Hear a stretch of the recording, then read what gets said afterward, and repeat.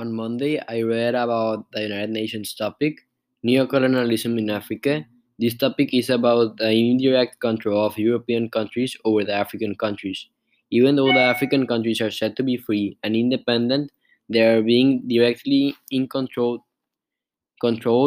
by countries such as France, USA, China, and Russia. These countries will indirectly control them using their economics and their politics. On Tuesday, I read about water security. On Tuesday, I read about a United Nations topic. This topic was water security in the Middle East. This topic was basically about water insecurity and scarcity in the Middle East. According to the reading, 200,000 people die annually because of water related causes. People are already trying to find solutions to this issue and trying to help meet and accomplish their necessities.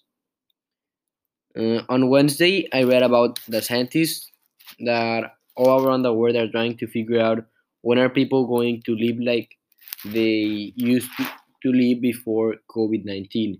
This question is a question that most people probably have, and there are just set estimates for when we are going to approximately live life like we used to before.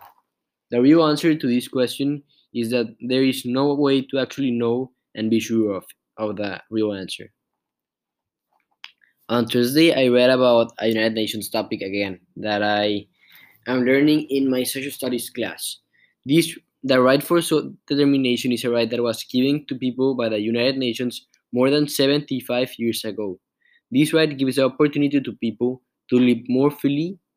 The issue that I am looking into regarding this right is the issue in which Catalonia wants to independize from Spain.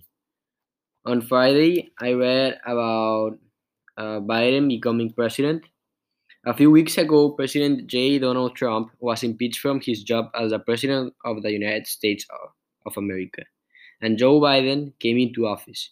This was very exciting news for the Americans and the people that voted for Biden.